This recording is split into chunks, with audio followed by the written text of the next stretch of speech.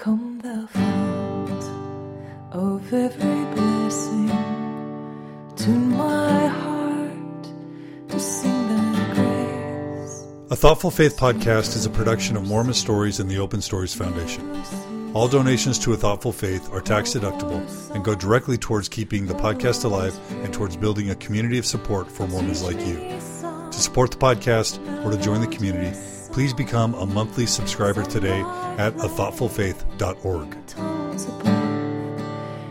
I'll praise the mount I'm fixed upon it, mount of thy redeeming love. Hello, my name is Sarah Collette, and I'm here with a Thoughtful Faith podcast, and I'm joined today by Neylan McBaine. Recently, I came in contact with Neylan because she wrote a paper that was presented at the FAIR conference, To Do the Business of the Church, a Cooperative Paradigm for Examining Gendered Participation Within Church Organizational Structure. I read the paper and felt like it spoke to me. Something in it touched me, and I felt like I really had to speak with Neylan and see if she would be willing to do this podcast. So she consented, and here we are today, and I'm really happy to have you. Thank you so much. Thank you. I'm delighted to do this. Let's just start. I'm going to have you give your own personal narrative, and go ahead and start with a bio, where you were born and your relationship to the church throughout your life, and then we'll just go from there. Okay. It's funny to be put in this position because I'm usually the one doing the interviewing for the Mormon Women Project. I usually start with that exact same question. So, it's funny to actually be answering that myself instead of asking it. So I was born and raised in New York City, to an opera singer mother and a lawyer father. And my father had joined the church sort of to marry my mother. And so he quickly went inactive, unfortunately, but he was always very supportive of our involvement in the church. She was, yes. Pioneer stock, active family raised in Southern California, in the 50s. So very, very active, and her activity in the church sort of through that period where she was developing her career and marrying essentially a non-member is very intriguing to me. And I think as I get older has more and more repercussions in my life. But at the time I just saw her as purely 100% active, devoted member of the church. And we just happened to live in the middle of Manhattan. And the church, for anybody who's familiar with the new Manhattan Temple, was just 2 blocks away from the apartment where I grew up. And it was also my mother's workplace because she sang at the Metropolitan Opera. So my world was actually very small right there on the Upper West Side. And the Upper West Side wasn't what it is today. It was kind of the other side of the tracks at that time in the 70s and 80s, and wasn't nearly as gentrified and posh as it is today. But so it provided a really wonderful community. You know, even today, people say that New York is the last bastion of village life. And it felt like that. You know, the dry cleaner's 2 blocks away, and your preschool's 2 blocks away, and mom's work was 2 blocks away, and the church was 2 blocks away. It was actually a pretty idyllic setup. And our ward was tight knit, somewhat transitory as I was growing up, but it grew quickly. And by the time I went to college, of course, there was an entire stake in Manhattan, and you couldn't just go to the Lincoln Center building anymore to see every Mormon in New York. You know, now I think there are 5 buildings or something. I haven't even kept track. But at that time, it was really the heart of the church in New York City, that building right there. And I went to a private girls' school for 12 years on the Upper East Side. So I guess that enlarged my neighborhood a bit. But 27 girls in my graduating class, still a rather small experience, and it was an excellent education. I was very involved in music growing up. I studied the piano at Juilliard at their pre-college program on Saturdays. I sang in the Metropolitan Opera Children's Chorus. I grew up backstage of the Metropolitan Opera watching my mom perform. And it was wonderful. I loved it. We would go to California in the summers, which is kind of an important element of my upbringing, because it was during the summers in Los Angeles where I was actually preparing for piano competitions and competing, where I became most familiar with sort of a more typical Mormon culture and Mormon family life. My aunts and uncles and cousins all lived in Southern California, and when we would go in the summers, we would live with my aunt and my cousins, and right there on the beach. And so it was a great balance, and it really gave me an opportunity to gain a perspective on my faith and on my family life that I didn't have going to school with, very wealthy socialite, Wall Street type. Was there a difference in the culture in your wards, like your New York ward and the ward in California, or did you find that they were similar? The New York wards were, it was definitely different. There was a greater passion in the New York wards, for instance, and honestly, a lot of it had to do with my mother, who was a very prominent sort of force in those wards at that time. For instance, our road show when I was, I think, just a freshman in high school, we had to film our road shows that year. I remember, because we took in a large area. Our stake took in a large area, and we had really culturally diverse groups, as you can imagine, coming in from Harlem and Yonkers and the Bronx and everything, coming into our stake road shows. And so, in order to provide some sort of equity among the shows, we were instructed to present videos instead of live productions. Well, my mom was put in charge that year, and she arranged with the city of New York to have us film our roadshow on the Peking, which is the tall ship that's docked in South Street's Seaport. So, we put on a skit about bad pirates gone good. And we went down to the Peking, and right there in the middle of South Street Seaport, we filmed our roadshow. So that was the kind of energy that was there. My seminary teacher was probably the most influential spiritual figure in my life, because she was a middle-aged single woman, and was of Jewish lineage, and had gone to Hebrew University as an undergraduate and studied Hebrew and knew it, and actually was very involved at the New York Jewish congregations. And so she would take us to synagogue on high holy days, and she actually took us to Israel in the summer between my 10th and 11th grades. And I had 4 people in my class, and 2 of them were the bishop's daughters. So, it wasn't like she was taking a Sandy, Utah seminary class of 25 kids or something. So it was the 4 of us, and we went for 2 weeks to Israel with her on her self-guided itinerary. So, on a side note, I was in the Young Women's just a few years ago and requested to take my Laurel group to a Jewish synagogue, and was denied.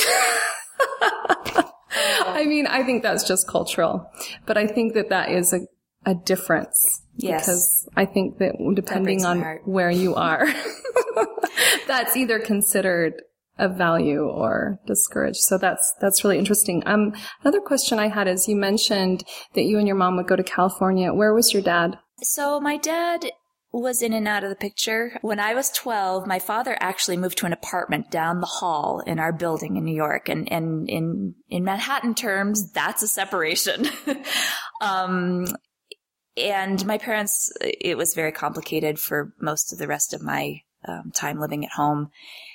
I essentially was the emissary between the 2 warring parties, and they finally were divorced when I was 19, when I was a sophomore in college. But it was many years of trying to make it work. There was actually one time when I was about 14 where I was moved to the apartment down the hall, and my parents lived in our apartment, 1 in each bedroom, and that didn't last very long. I got kind of lonely, but they tried, and my father, he was very influential in my life. He was extraordinarily intelligent, very well educated, wonderful family, very sophisticated, arts-oriented family. He left me with his great taste, his love of music, his love of education, and love of beautiful things. So I have a lot to thank him for. So you mentioned your seminary teacher. Can you articulate some of the more significant spiritual moments in your life, whether they were doubts or affirmations or testimonies? What are some of those significant moments? My youth, even through college, and I can get to that in a bit, but my youth was one of those youths where I was just completely absorbed in my devotion to the gospel. And that was rewarded with some tremendously powerful experiences. Well, one of the things I've struggled with as I've grown older is trying to separate those experiences from the context in which they happened, specifically the context of my mother and of leading church officials being involved, and the sort of manufactured experience that some of them involved, versus the very quiet personal witness of the Holy Ghost. I've experienced both, but some of my most memorable, really hit you over the head sort of experiences were, for instance, accompanying my mother as she sang "O Divine Redeemer" for President Hinckley. Okay. At the Jerusalem Center. Right. Overlooking Jerusalem.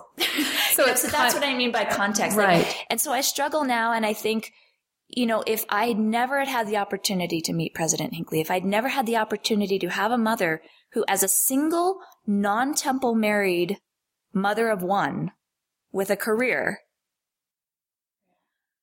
was lauded and celebrated and praised by the brethren, would I have had those same quiet stirrings of the Spirit that would have given me the same rock of a testimony that I have today? And I do struggle with that. I mean, we talk about how it's not necessary for us to go walk in the Savior's footsteps in order to know him. And I do believe that, but it sure helps. It's true. It sure helps. And, when I was in college, I went back to Israel because I had a college roommate whose father was overseeing an archaeological dig there. And I was on the dig during the week, and then on the weekends I would go into Jerusalem. And I remember one time taking the bus back. I was at Tel Megiddo on this archaeological dig. And Megiddo, of course, a significant Jewish history site, but it also overlooks the Jezreel Valley, which is believed to be the site of Armageddon, Megiddo. And so I took the bus back, and the bus let me off a mile or two away from the kibbutz where I was living. And so I was walking essentially through the Jezreel Valley on my way to Tel Megiddo with Nazareth off in the distance. And I just believed. I just knew that this was sacred. And I don't think I could say, yes, I knew that the Battle of Armageddon was going to be fought here. I don't even, I can't even, it's not part of my testimony to even say whether that's literal or not. And I'm sure scholars have lots of insight into that location and its meaning. But for me, it was just an absolute sure knowledge that something about this place was sacred, and that I was a part of it, and that I was beloved, and that I was part of thousands of years of history that come together in a divine plan. And a lot of my testimony is based on that one fact, that I am part of a huge extension of covenant makers reaching back to Abraham. And I feel, and it's one reason why I love the temple too, because I think, I don't care if they were actually making these same signs and tokens. I don't care if they were actually wearing these same clothes. What I care about is that something there has resonated through our entire human history. There's something going on here that links me with generations of believers for thousands of years. And if it's for us at this dispensation, it's these certain covenants and it's these certain signs and symbols. Okay, I'll accept that, But for me, the gospel becomes quite simple and quite small, and it's just about linking me with past believers and past covenant makers. And for me, that's extremely, extremely powerful.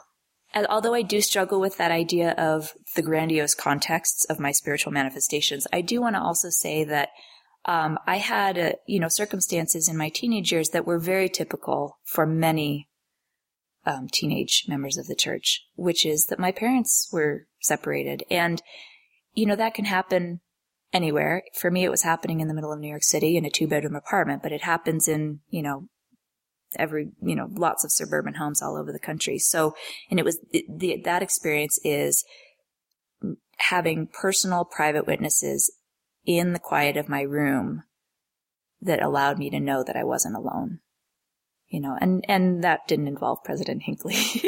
It didn't involve the Jezreel Valley, but those, and so when I question, the grandiose experiences, I always do actually come back to those formative years when I was a teenager, because those were other times where I just believed, I just knew there were presences in my room that were not my own. And I just knew that. And I knew that the Lord was protecting me and loving me, and I could feel a tangible spirit in my room and in my home that I didn't have when I was visiting my dad and arguing with him, and that I didn't have when my parents were arguing, or I didn't have when I was at school. It was in my home, and it was in my room, and I can't deny that. Do you feel as though you had the freedom in your own testimony and within the context of your relationship to the church to form your own idea of who God was through those experiences? Or were you living the experiences that were taught to you as a reflection of who God was, at church? What do you feel like you kind of defined him through those experiences? Yes. I really remember very little about church as a youth. I remember things like parties. I remember there was the Kolob County Fair. Right. I remember a square dance. I remember talent shows. I remember primary parties. I have very few memories of Sunday school and primary until I got into seminary. So I think it was really a personal relationship that allowed me to craft my own concept of God through those early years. I always struggle when I talk about how important my parents' divorce was to my testimony, because I don't mean to paint my mother as somebody who was just, one side in a bitter divorce battle. It was, my father was an extremely difficult person to get along with. And, as a child, I sided with her, and I think she handled it, as well as she could under the pressure. But so I always hesitate, because I never want to put her in anything but the absolute best light. But the truth was that their conflict was important for me, privately and individually. That said, a lot of my, spiritual understanding did come from her, and did come from her confidence in her ability to represent the Lord through her singing. It was her confidence to, keep persevering at Relief Society and primary callings, even though it was a source of contention with my dad. I remember big battles about wanting her to get off the phone so much because she was doing too much Relief Society work.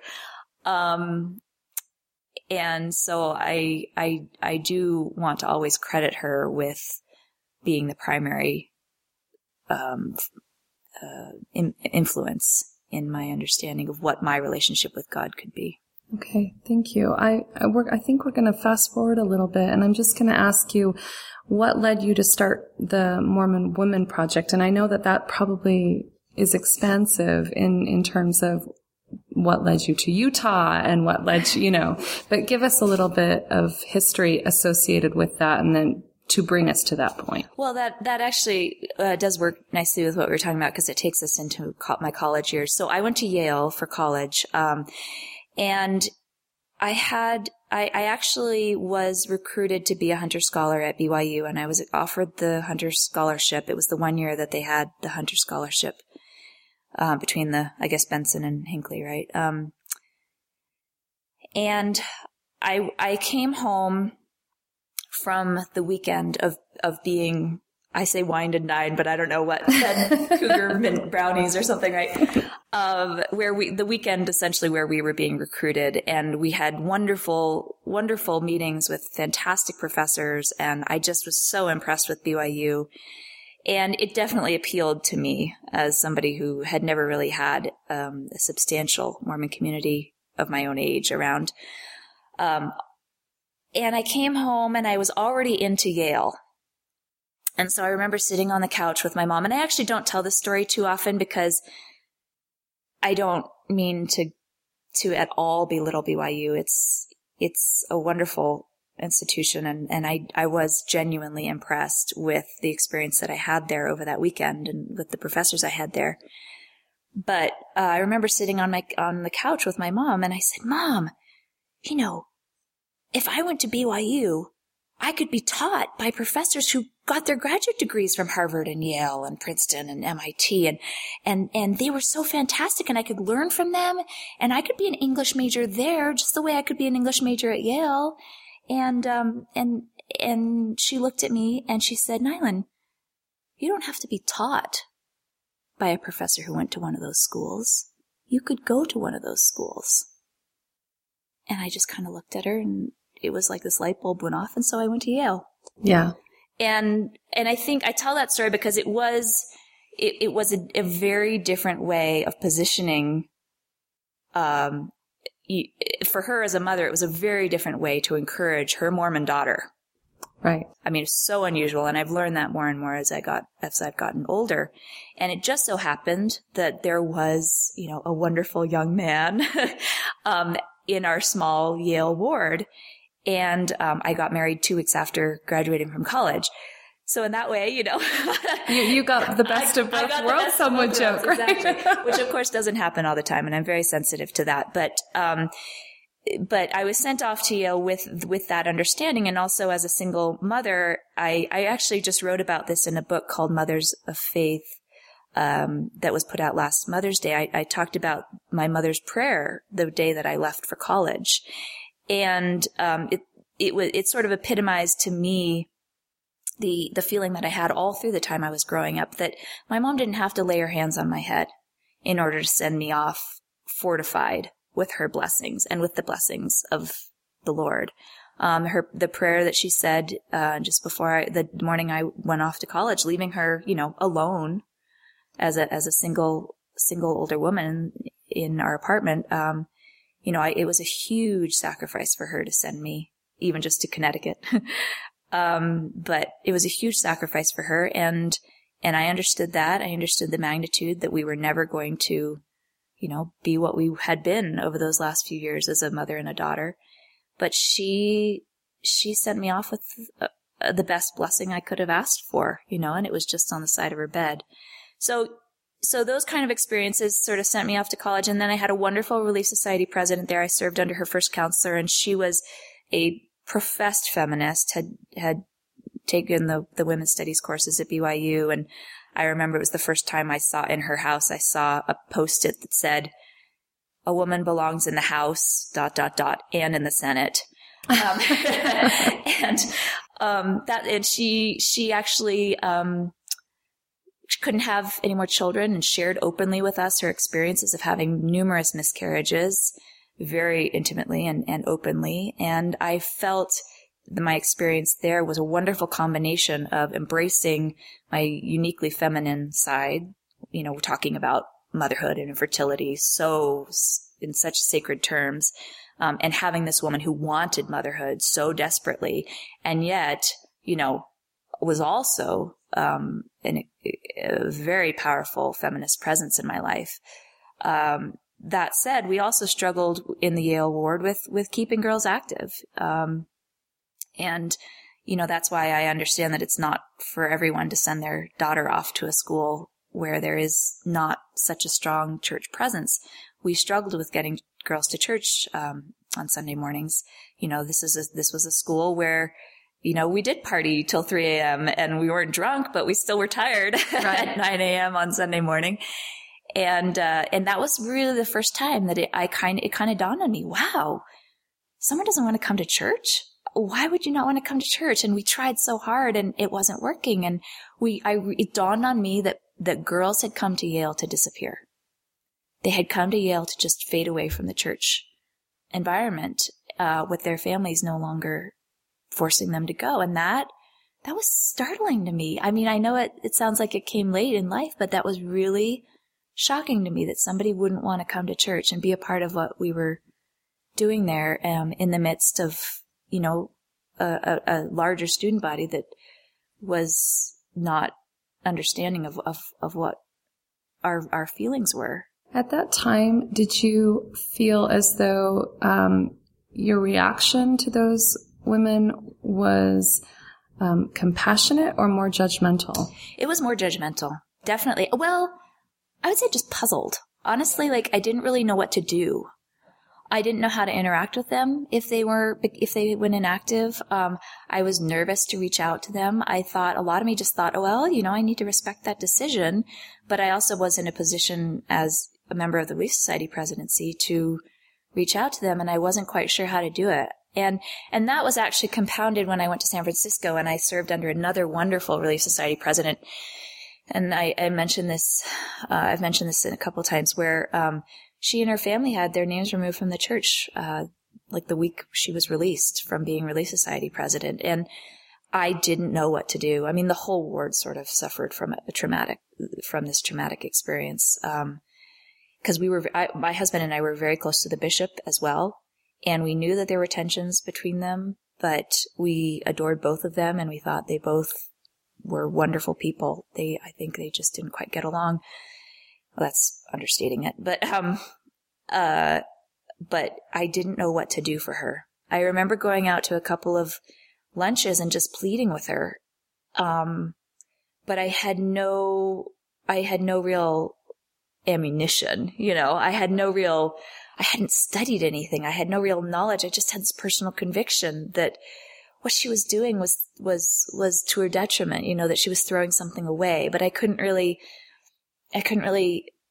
see beyond. I couldn't see her beyond that, and so I was very uncomfortable. And I know that others in my ward did a much better job than I did in that circumstance. So, with who you are today and your perspective today, you would have handled that situation differently. Completely differently. Okay, can you articulate maybe one or two things you would have done differently?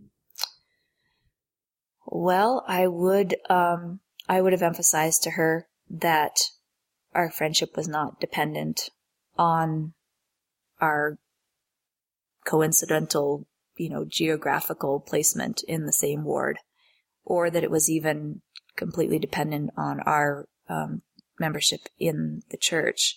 I mean, we did have a friendship that was outside of our gospel bond.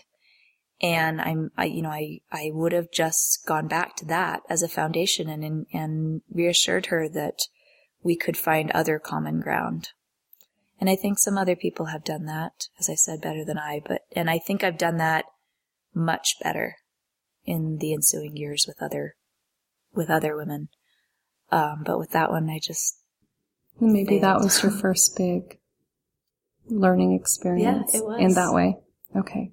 So, the Mormon Woman Project, you went from New York to San Francisco. Yes. And then we went to Boston. And the way Boston influenced my desire to start the Mormon Women Project was simply that it actually gave me time and space to start thinking about some of these things because I stopped working. So in San Francisco, even through the birth of my second child, I was working. And I started doing a little bit of writing during maternity leaves. I had been an English major in college. I'd done quite a bit of freelance writing. I'd been on the newspaper. I had a couple of things published just in my early years before children. But it was during my maternity leaves that I really started writing personal essays. And then it was in Boston where we went for my husband's business school and where I was not working at all, where I actually got the time and space to start thinking about all of this unusual upbringing and what it meant for me. So I started writing personal essays during that time in Boston. And then when we moved to New York, I sort of came to the conclusion that I didn't want to read and write about myself anymore. I was interested in other women.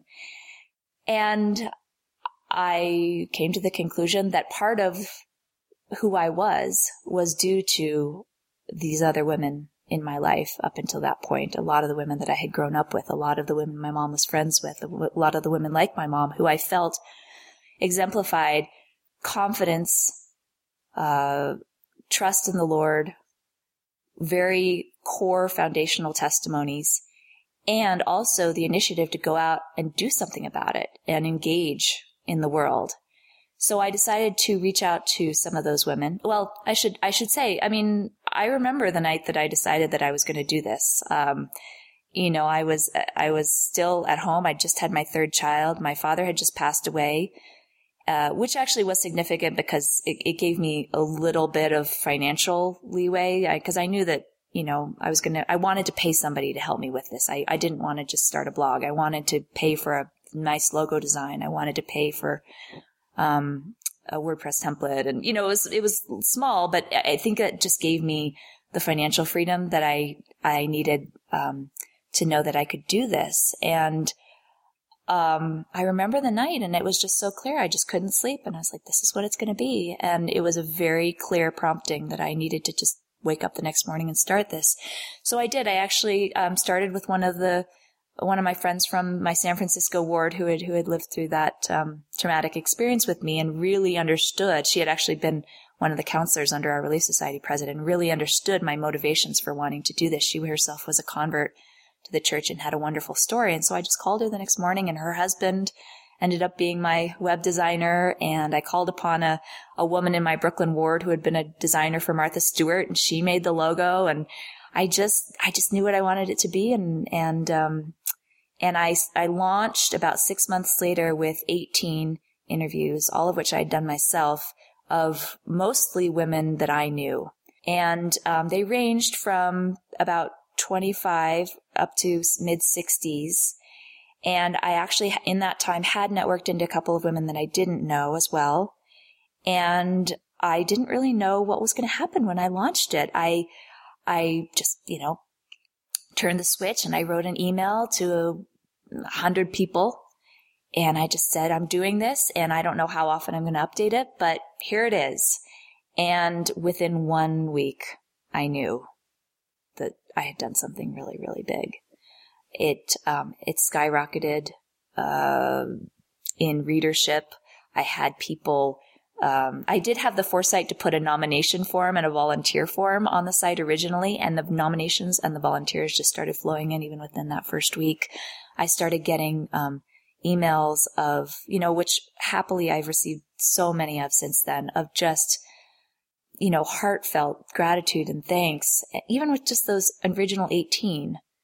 Thank you for giving us a place to tell stories of women who have careers, stories of women who are suffering from real life challenges that are not just glossed over, suffering from, women from other places. I actually launched with a couple of interviews from women abroad, and I just knew that I'd touched this nerve, and I didn't know what to do. Honestly, I remember those first few months I was quite overwhelmed. I got a really great volunteer core group around me.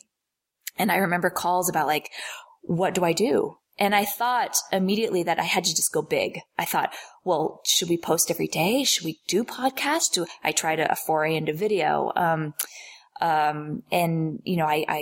started thinking really on, well, should we be making books out of this? And should I be making money off of this? And I spent the first 3 months really kind of struggling with what had I done, and what was the future. And I feel like as I was just directed to just keep doing what we were doing. And I chose to put my energy into networking and finding really interesting women rather than blowing out the delivery mechanism of those interviews. I decided to just focus on the quality of those interviews. And each interview is extremely time consuming because not only do we do the interview like you and I are doing right now, but then we go and transcribe it and we edit it. So it's a big process. And I am so grateful for the volunteer base that that have worked with me over the past 3 years, because I know I do a lot of my own interviews still today, and it's very time consuming. This has been how many years? So it'll be 3 years in January. That you've been working on the Mormon Women I launched Project? it the second week of January in 2010. Okay. Yeah, and we've just done our 150th interview. So now you've recently presented at the FAIR conference.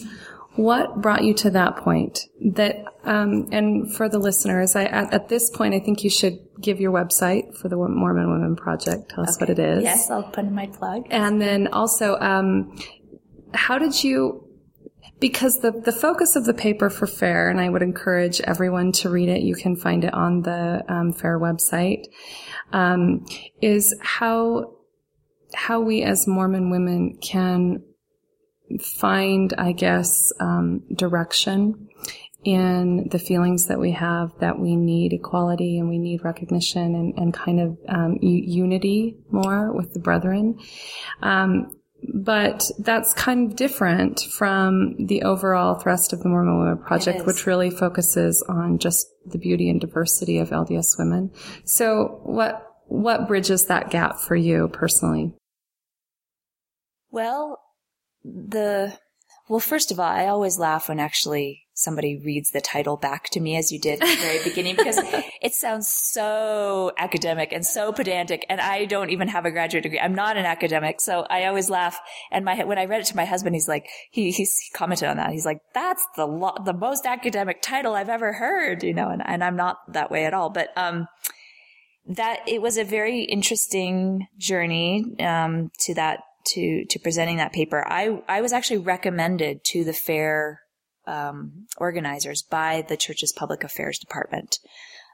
Just to back up a little bit more, after I had been doing the Mormon Women Project for a year, I actually was contacted by Bonneville Communications, which is the agency that works with the church's missionary department on the I'm a Mormon campaign. And I was asked if I was interested in some paid professional work with them. And I was very interested because I had worked in Silicon Valley for 7 years in brand marketing. So through my position at Bonneville Communications, I've worked with the Public Affairs Committee. I've worked with them specifically on some questions about women's issues. They have been, over the past year or so, with the spotlight of the campaign, they've been very interested in how to represent women's issues better. And I've talked with them about that. And so I was kind of on their radar. And so when they called and asked for a recommendation of a woman to speak at FAIR, Public Affairs recommended me.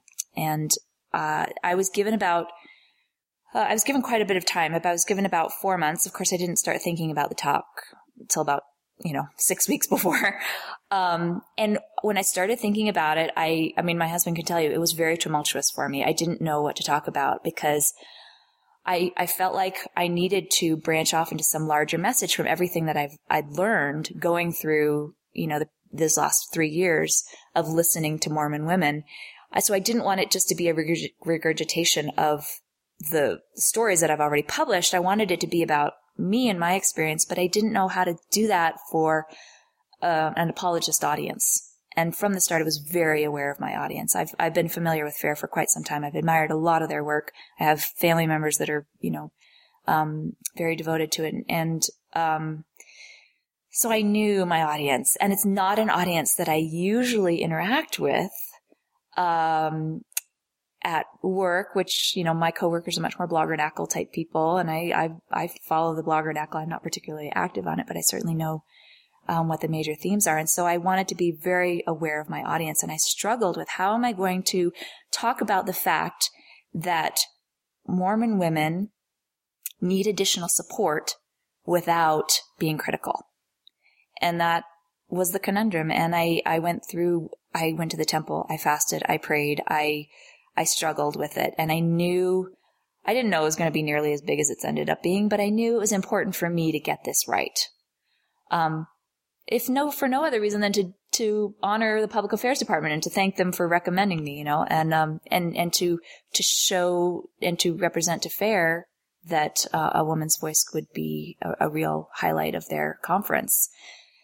The the defining moment came for me one day when I think I was pointed to 3 different articles on various sites on the Bloggernacle that talked about women, and specifically women in the priesthood.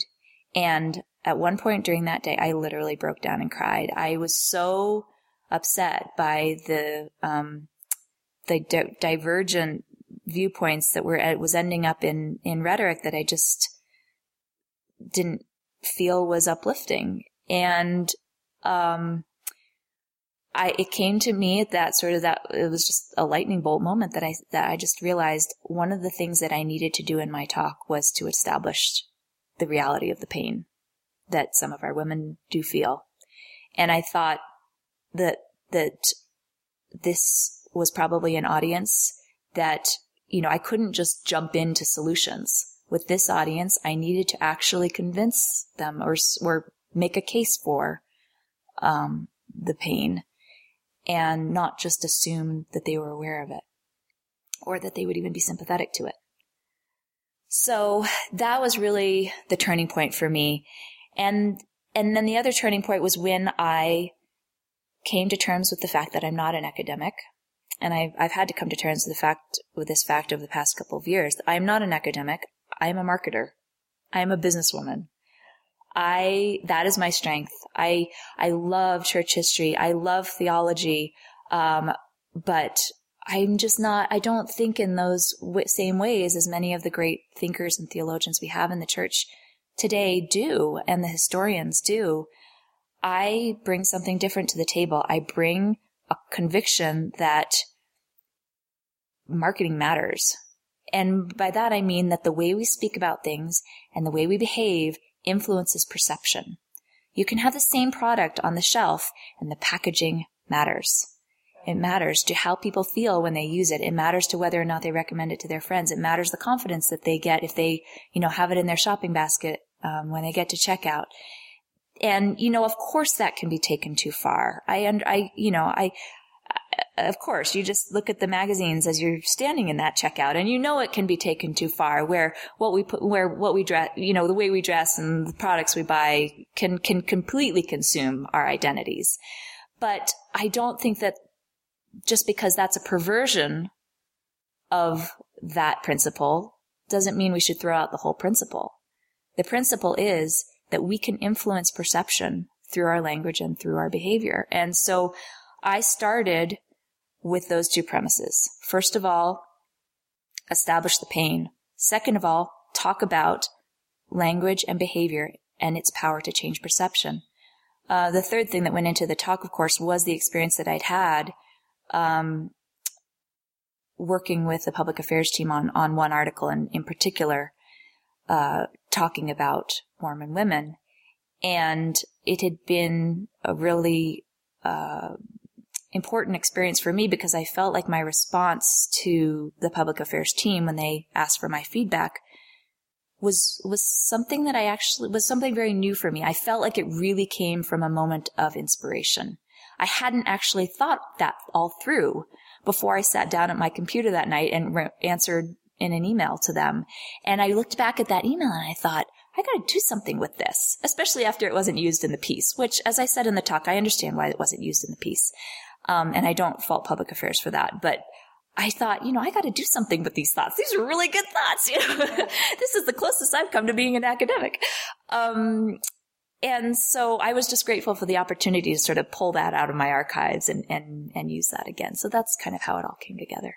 So as I'm listening to you, I have a couple questions. Did you yourself really comprehend the pain of feminist women up until that point? Or was that really kind of an awakening for you as well? Or did you have a really good grasp on it? No, I had a really good grasp on it. I've followed this closely enough. And one of the things that actually gave me a really good grasp on it was that last year I participated in a roundtable podcast on Patheos.com. We called it the Roundtable, with the leaders of some other Mormon women's organizations. And we talked very openly about that. And I really appreciated that experience because it did give me additional perspectives. Even though some of those women were my friends before I even started the podcast with them, the podcast gave us an opportunity to really be very open about our feelings and our struggles. And I appreciated them sharing those struggles with me because it made me really aware. So you really felt like you were speaking for loved ones, and oh, absolutely. Okay, it was coming from a very personal place. Yes. Okay. Yeah. Okay. Well, let's go ahead and kind of get into the meat then of the paper. And we talk a little bit about the pain. You do address that in the paper at the very beginning. You mentioned the experience that you had, that you shared with us earlier about Relief Society president, and then you kind of talk a little bit about the priesthood and how our pain is associated with that patriarchal system. Can you start by addressing the paradigm that we exist in with a patriarchal church, and then women needing to feel validated and needing to feel of worth? Yes. So as I've gotten older and gone into the workplace and gone to both single-sex schools and also a co-ed college, I am aware that in our day and age, there aren't a lot of doors that are closed to women, which is a marvelous, marvelous thing. My children, this glazed, puzzled look comes over my 8-year-old's face when I tell her that, in ancient cultures that she's, beginning to study in school, women were not allowed to get an education. Women were not allowed to do this and that. And she just stares at me like she can't comprehend that. And that I think is a tremendous blessing of our age. I even remember in 3rd grade watching, and I'm going to butcher her name. Was it the Challenger space shuttle, that had Krista McAuliffe, was that her name? And I know, so as Sally Ride, I think, was before her, but I just remember being in 3rd grade. And of course, we all remember the Challenger, our people of our generation, because it did explode in front of us. But I remember one of the reasons we were watching it was because I was going to an all-girls school in the middle of New York, and there was a woman on board. And this was such a momentous thing. And I just look at my daughter, and she's never going to have an experience like that. I mean, maybe if a woman becomes president of the United States, and she and I have talked about that. And even, when Michelle Bachmann was in the primaries and was appearing on some magazine covers, my daughter would say, she's running for president,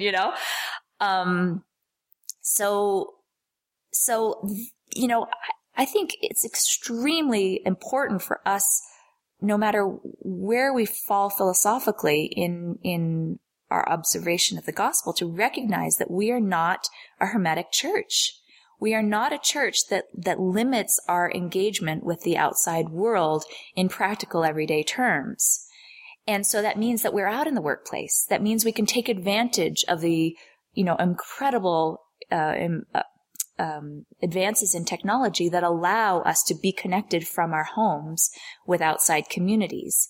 And so what, of course, that means is that there's this blurring of the domestic and the professional spheres, both for men and for women. Men are home telecommuting more often, and women are engaged in both community, volunteer, and paid opportunities from their homes. And I think that this is, as I said, a blessing of our age. I think that this is something that is contributing to a tremendous sense of satisfaction and happiness within women in particular. It brings with it its whole set of problems as well. And, we're just starting to see in the media studies that talk about, the influence of being attached to your smartphone all day long, and the influence of Facebook and on our emotional and private and even mental health. But in general, I think that's just opened these tremendous doors that have blurred the divisions between home and professional lives. That said, we need to acknowledge that at the church, in the church organization, there is not that same blurring going on. There is a church sphere and there's a home sphere. and there's a gender associated with each one of those. And there is a suspension of understanding that is required of our women to move in between a world where they can participate in paid work and community work on part-time or full-time levels as their circumstances allow, and an institutional church where their gender still dictates the way that they can interact with the governance of that organization. And I think the first thing that we need to acknowledge is that there is a gulf there for our women that doesn't necessarily exist for our men. And I word that carefully because I'm not saying that that's a bad thing or a good thing, you know. I think that, you know, as I say in the paper, I think that there is tremendous doctrinal support for the idea of our lay ministry being organized the way it is. I think it's absolutely brilliant. And a lot of people that come from other religious organizations that don't have lay ministries are so attracted by our lay ministry. It is one of our strengths. It's an absolutely revolutionary concept that we should embrace and recognize as being truly unique in the religious community. And I understand that with a lay ministry comes a need for organization. You know, you can see things descending into chaos very quickly in the lay organization if there isn't some understanding of how various parties cooperate with each other. Right.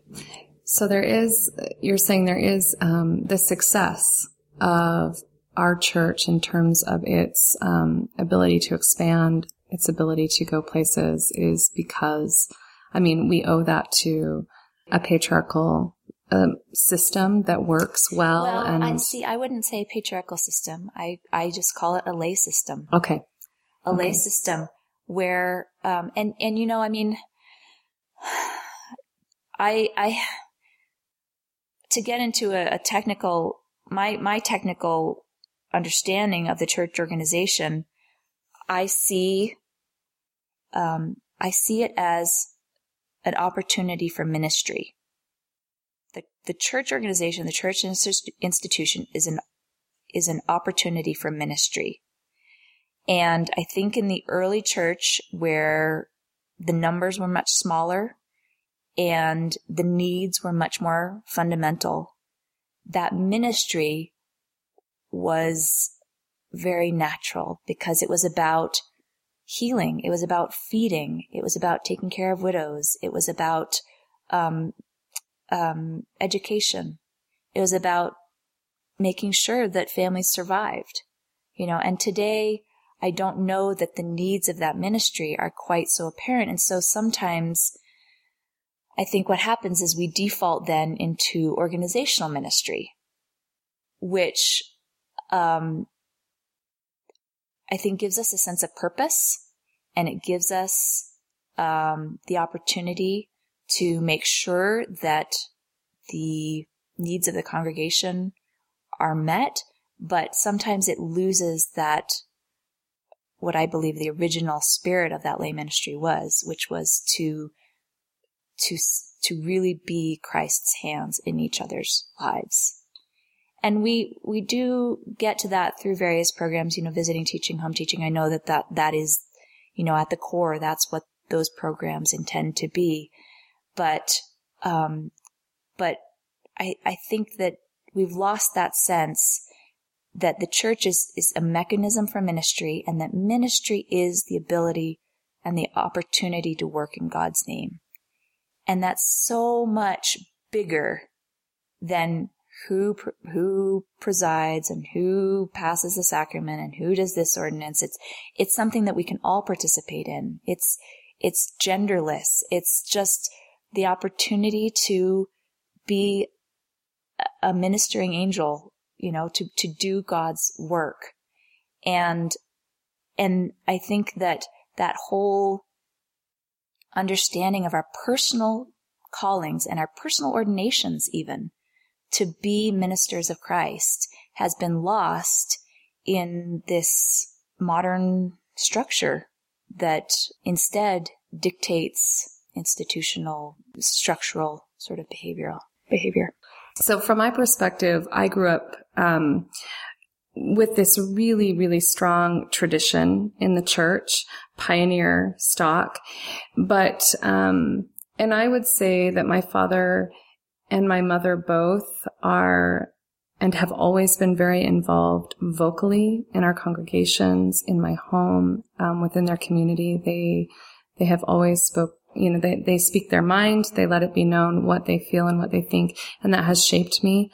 But both of them were subject to quite, a few, I guess, influences, assumptions in the church about the negativity of a women's issues and feminist issues, coming from my mother even, which is so funny to me because I think my mother, at the same time that she would say that the feminist movement was bad, she was a feminist.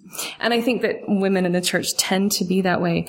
So why is that? Why do we have kind of these paradigms that we function in where we say and think and adopt certain attitudes, but like you are indicating, really we live collectively trying to move forward and trying to establish these ministries, homes based in, compassion, there's these two things that tend to compete. Can you talk a little bit about that?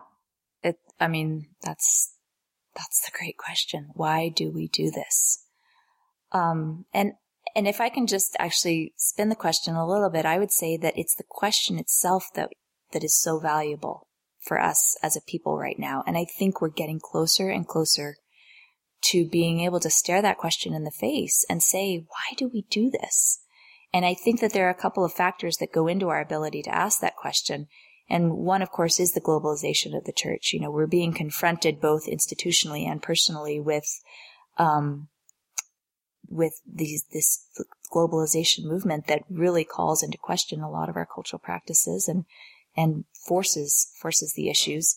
And I also think that we're being forced to ask ourselves individually and on family levels and collectively as a church, what is it that you have to believe? What is our doctrine? How do you separate principle from culture, doctrine from culture, principle from practice?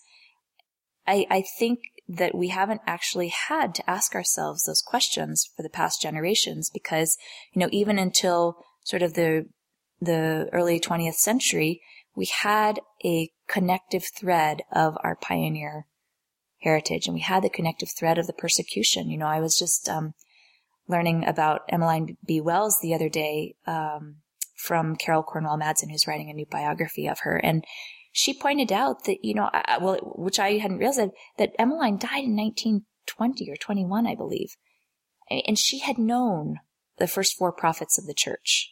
That's less than 100 years ago, where someone was still alive who had known the first four prophets of the church. And up until just, I think, recent generations, we've had that core membership still existing that either knew some of the early prophets or were just a couple of generations away from pioneer persecution.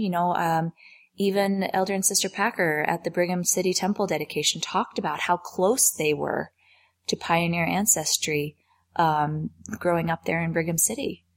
And as we get farther and farther away from that, I think we as a people are having to ask ourselves, what do we really have to believe in order to call ourselves, members of this church? And I think that's partly what the Mormon Stories movement of the past 10 years has been asking. I think it's what people ask on the Bloggernacle. I think it's what people ask in the privacy of their families when children start questioning, what do we really have to believe? And this question was actually asked to me recently. How do I personally separate doctrine from culture? And I stumbled over my response, and I wish that I had gone back and had a chance to give another answer. And so I've thought about it a lot recently. And for me, I think the core of the gospel is actually very small. I think it's actually those things that the Holy Ghost bears witness of. They are the fall, the resurrection, and the atonement, and the restoration. And obviously each one of those things is mammoth in itself, right? And so you can say, where do you draw the line in terms of each one of those? But I think that's what we're coming up against as a people right now. What do you have to believe? And what can the Holy Ghost bear witness of consistently and completely in each one of our lives? And so I think that that's going to result in both a strengthening of our individual testimonies, but it's also going to result in inconsistency among our leaders. Come thou fount of every blessing, tune my heart to sing thy grace. Thank you for joining us today on A Thoughtful Faith. To discuss this podcast, check us out at athoughtfulfaith.org. The music from this podcast was generously donated by Lisa Frazier. Hear more from her at lisafrazier.com. Melodious sonnet sung by flaming tongues above, I'll praise the mount I'm fixed upon it, mount of thy redeeming love.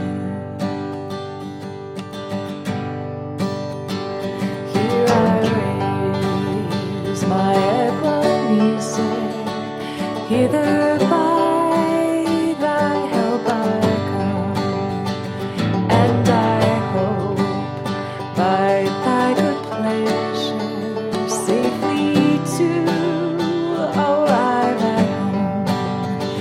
Jesus sought me when a stranger, wandering from the fold of God, he too rescued me from danger, interposed his precious blood.